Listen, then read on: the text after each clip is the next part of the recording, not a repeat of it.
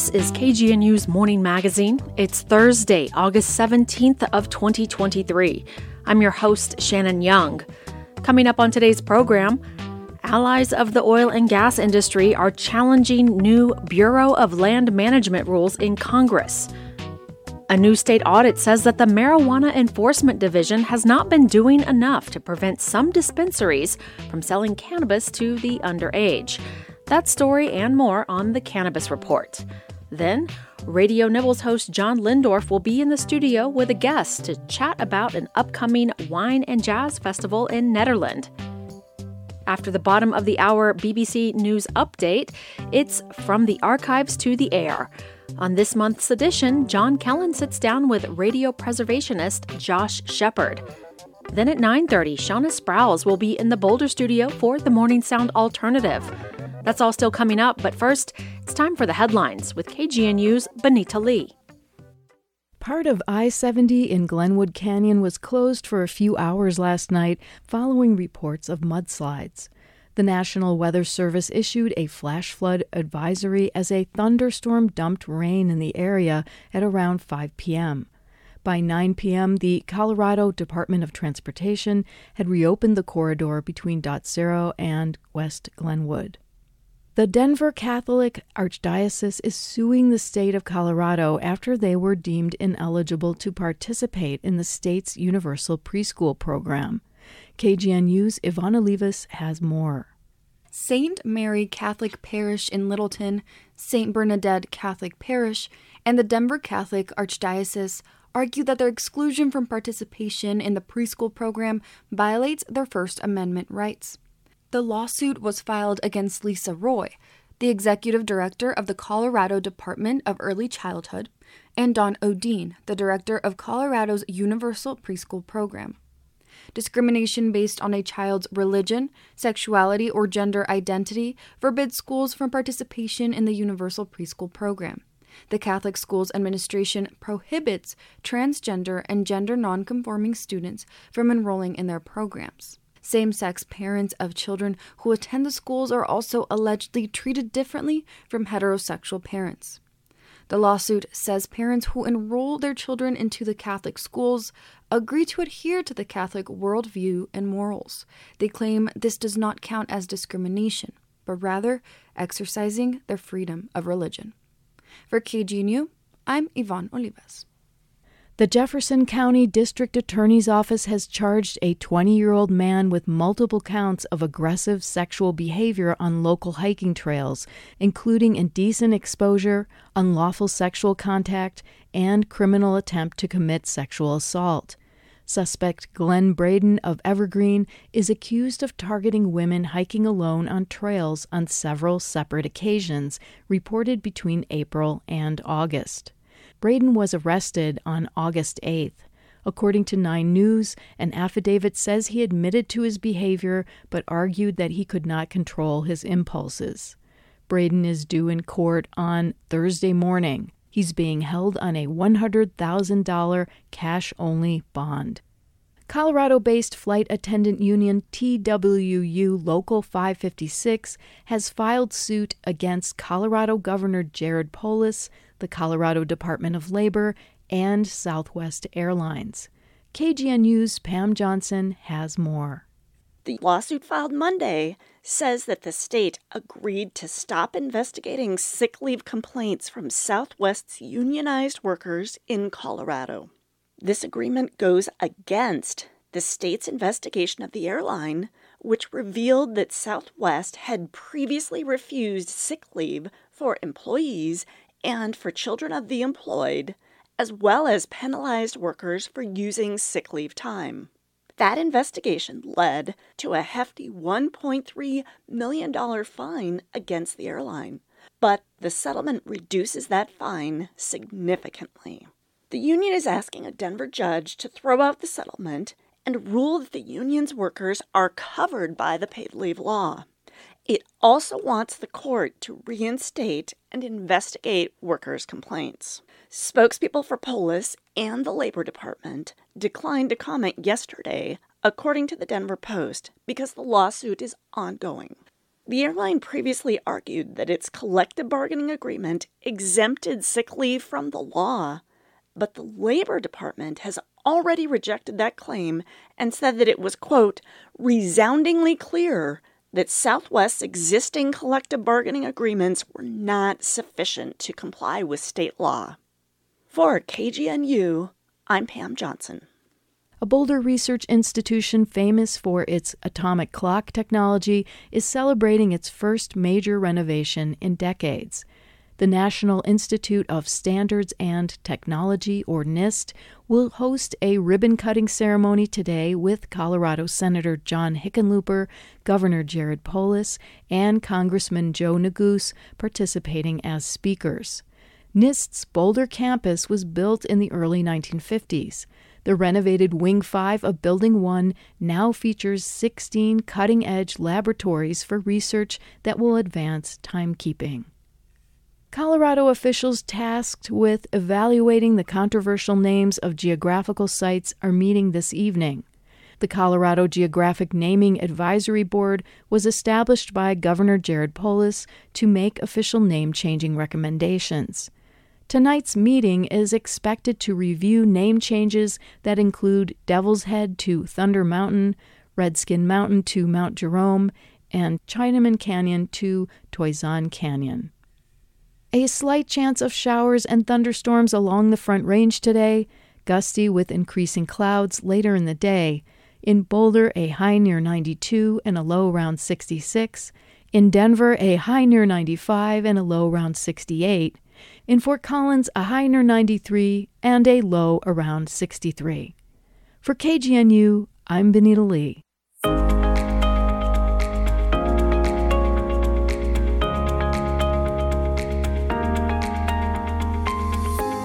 You are listening to The Morning Magazine on KGNU. I'm Shannon Young.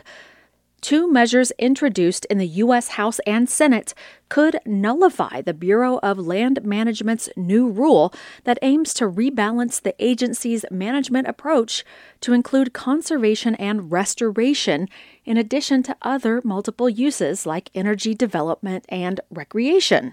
Eric Galatis has more. Two bills making their way through Congress could throw out over 216,000 public comments on the U.S. Bureau of Land Management's new rule, which has come under fire from the fossil fuel industry for putting conservation and outdoor recreation on par with extraction on lands owned by all Americans. Madeline West with the Theodore Roosevelt Conservation Partnership says she supports the agency's plan to restore millions of acres of degraded public lands. Lands that, if improved, could be better for agriculture and grazing production, could provide higher quality habitat for species, could provide better access for recreation, including hunting and fishing. House Resolution 3977 and Senate Bill 1435, which call for the BLM to stop gathering and to discard public input on its draft public lands rule, could get a floor vote when Congress reconvenes after Labor Day.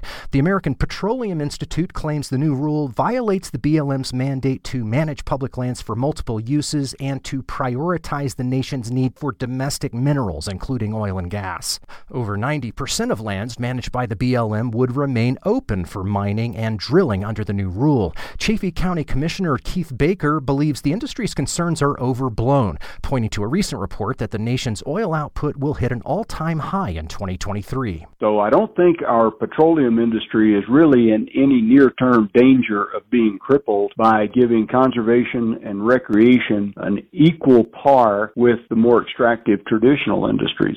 Conservationists say public comments largely in favor of the BLM's proposal show that Americans care about healthy land, water, and wildlife and want to see these values endure for generations. West believes the new rule provides the tools needed to manage a host of 21st century challenges. The spread of wildfire and the cycle of invasive annual grasses and fire exacerbated by drought. We have modern management challenges, and the BLM has old, outdated regulations guiding how they can respond. This is Eric Galatis reporting for the Colorado News Connection.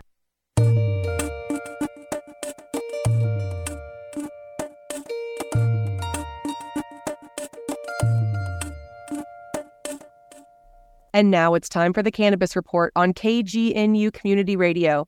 I'm Hannah Lee Myers, and I'm joined by longtime cannabis correspondent Leland Rucker. Leland, thank you so much for being here. Always good to be here.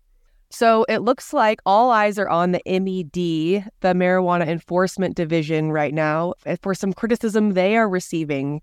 Can you fill us in on what's going on? Yeah, there's a new state audit, and it says that the MED, the Marijuana Enforcement Division, has been doing its job improperly. A parent group pushed for the audit after learning that some dispensaries were selling to kids who admitted they were underage. Now, I don't know about you, but the dispensary I use wouldn't be selling to the underage. These would have to be new places. But the state auditor says the Marijuana Enforcement Division didn't do underage compliance checks or even inspect many dispensaries for 4 years. And the parent group is called Blue Rising Together. And they initially pushed for a bill last year that would have required at least one underage sting operation per dispensary per year. But that died in the Senate committee after all but one lawmaker voted against it. That would have been crazy. The Dawn Renfield, who is the executive director of Blue Rising Together, and this is a group that's against guns and marijuana for young people. That's their basic thing. And she says, we don't have compliance checks, and we're not certain that these stores are not selling to kids. And you remember, the state, in order to head this off several years ago, put the problem in the hands of parents, because the parents are the ones that are buying the high-potency products and, in some cases, not keeping it away from their children. They could also get it from somebody else who has a card. But according to the audit, the Med has conducted 723 underage compliance inspections so far this year in 2023. That's 723 compared to 573 in 2021 and 2022 combined.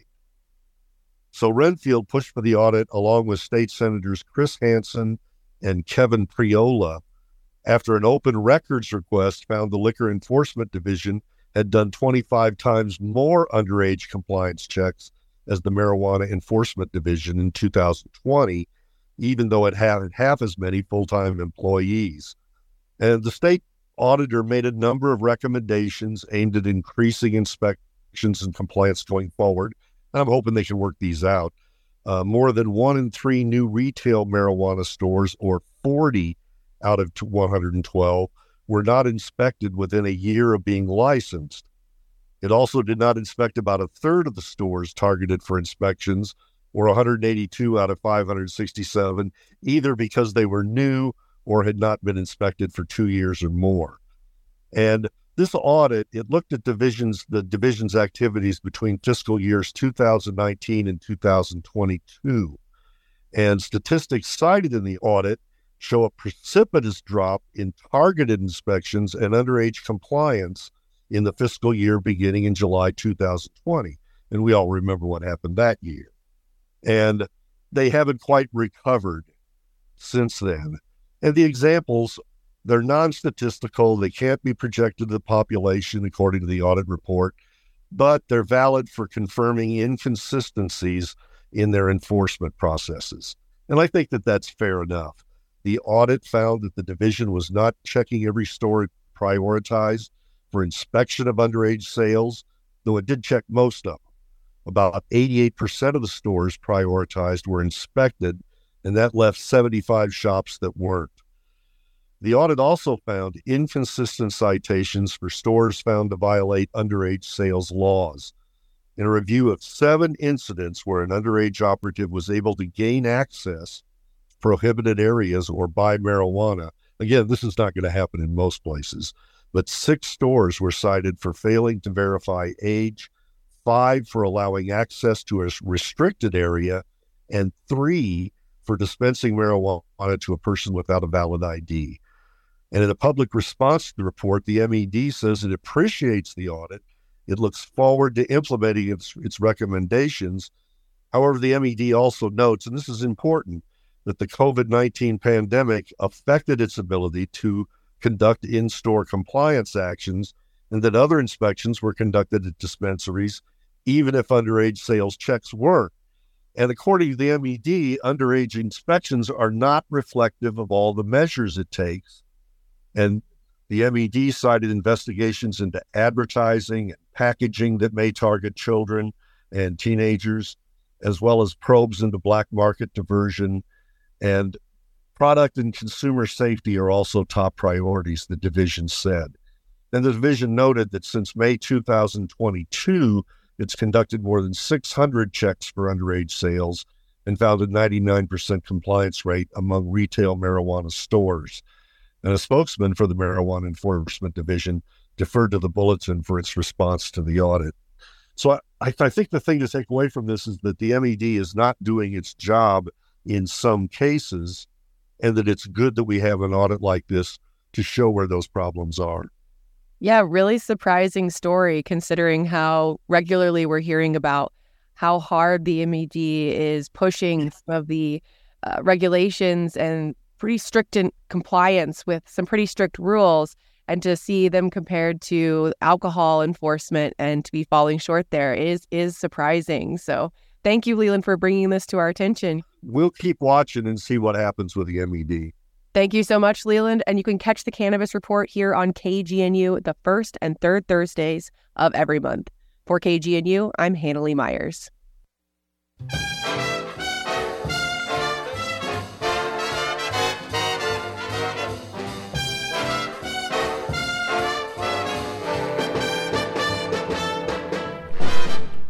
Time now for Radio Nibbles, and John Lindorf is here in the studio with a guest to talk about wine, jazz, but not weed.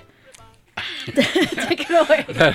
That is true. We were just saying, maybe someday there will be a jazz and cannabis festival, but today is not that day.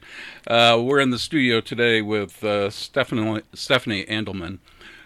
From the Netherlands Jazz and Wine Festival. Welcome. Thank you. And give us a general idea of what the event is. So this is next Saturday, right? The 27th? It is the last Saturday of August, the 26th, and it's in Chapita Park in Netherlands with beautiful views and 42 booths on the field and 6 hours of live jazz. And what's different about this year than last year? A few things. We have many more booths that are pouring unlimited tastings, both of wineries, in addition to distilleries, breweries, and non-alcohol vendors. We also have a VIP section, and we have the sommelier from Postina pouring special wines there and taking everyone through a guided wine tasting. I assume that includes sitting in the shade. It does, by the pond. That alone is worth it right there. If you go through the list of the vendors who are pouring, it's quite amazing. And what I'd say is that many of these places don't have tasting rooms, or they're not near here. But they're some of the best in Colorado. And this is really a rare opportunity to go ahead and sample a bunch of these that you otherwise wouldn't have any access to. One of my favorite wineries in Colorado, Alfred Eames, is going to be there. They really do an excellent job, win tons of awards. Another one is Jack Rabbit Hill. I believe those are organic. Biodynamic. Organic wines. They also make hellacious spirits. Yes, Caprock, and this year they're bringing a cider there too. Oh, great! Well, that's great. We have mead, and Boulder is well represented. September. I'm not sure how to pronounce. September Cellars, yeah. Right? Is there, and also I'm so happy. People don't realize Colorado has a sake is made in Colorado, and it's actually quite good. Yeah, Colorado Sake Company is out of Denver. They do have a tasting room, and they do a few festivals a year, so we're really lucky to have them come. So you can walk around, listen to jazz. We're not going to talk about, this isn't a music show, so we're not going to talk about the music, but there's a lot of live jazz at different parts of in different parts of the field, right? We have one stage and we have 3 acts, and they're playing for 6 hours straight. So you can walk anywhere in the field and hear the music. Great. And we also have a number of cool non-alcoholic vendors, and I think that's important because sometimes either you don't want to drink that much, or you want to go with somebody who wants to take in the scene and still, have a beverage. Yeah, the whole NA movement's a big deal these days. So we brought Boulder Juicery Groovy Beverages, and they actually have a non-alcohol wine, which I can't wait to try. If you're wondering, that's GRUVI, not the other spelling. Not getting down. Of groovy, kombucha, coffee drinks, that kind of thing. And then I'm happy to see there's a good selection of food. Well, there's some food vendors that are sampling, but others that are selling. But it's a nice selection of folks, including, of course, Tip Top Pies. I love their savory pies, and they have ice cream too, all influenced by New Zealand. And also Muko cheese, which for my money is one of the best cheese makers in Colorado. They make really wonderful soft ripened cheeses, camembert, that kind of thing. And they also, if you're from the Midwest, you understand what cheese curds are, and they are one of the places where you can get fresh cheese curds. I have to go to their tasting room in Fort Collins and try that. Talk a little bit. It's all a wonderful event, but it's to raise money and awareness for a particular organization. Yes, the Nederland Area Seniors is the beneficiary. They were last year and this year, and they help the Nederland Area Seniors who are all along the Peak to Peak with food assistance, checking in on them regularly, bringing them together for social events, taking them out for social events. It's really a network to keep them active and engaged. Is it like Meals on Wheels, or is that a separate function? That would be separate, but Nederland doesn't have that. So they have weekly meals where they come together, and then they bring meals to them if they are mobility challenged. Right. And I assume it helps seniors find access to resources in the area, whether it's food programs or care facilities or medical, all of that stuff. Yes. And several of them will be at the event, and their executive director will be there helping.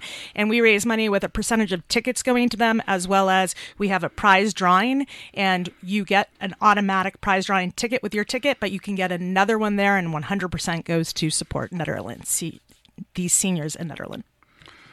Let's go back to the distilleries. Yeah. Tell me about 300 Days of Shine. It's a moonshine company in Monument. Really? And it tastes so good. Now, samples are going to be the actual spirits into your glass. 2-ounce pour. Maybe if it's very high alcohol content, a 1-ounce pour. I went to another event where they were at, and I had a few pours because it was that good. And they will also make cocktails. Right. And, of course, yes, Caprock is going to be there. And also Dirty Dill. Dirty Dill.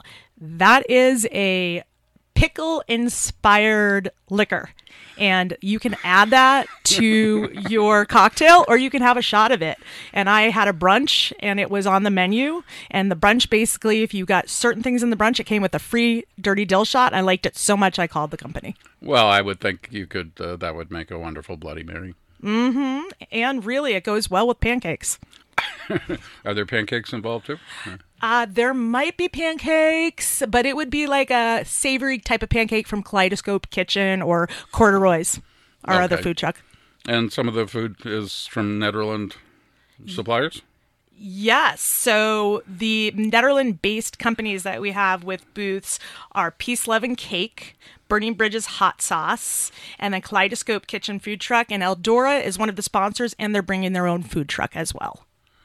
And what else do folks need to know to get tickets and get ready for the event? So it's 11 to 6. 11 to 5. Or 11 to 5, and it's next Saturday, not this Saturday. Right. I wish it was April, but no, August 26th, the last Saturday of August, and nedjazzwine.com has all the information with the ticket header there. We still have tickets left. We expect to sell out in the next 5 days or so. It is a fabulous experience. When you walk in the door, you actually get right away value in merchandise of the price you paid for the ticket, but then all day you get to try different things, like you said, food as well as wine, and you get to hear music. That is so wonderful. It sounds like really a wonderful time in the park. This is the Nederland Jazz and Wine Festival.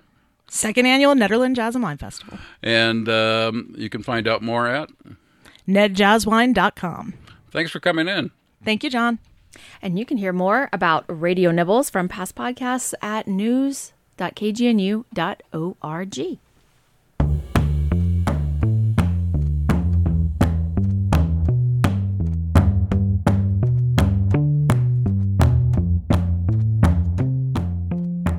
That's it for today's Morning Magazine. I've been your host and producer, Shannon Young.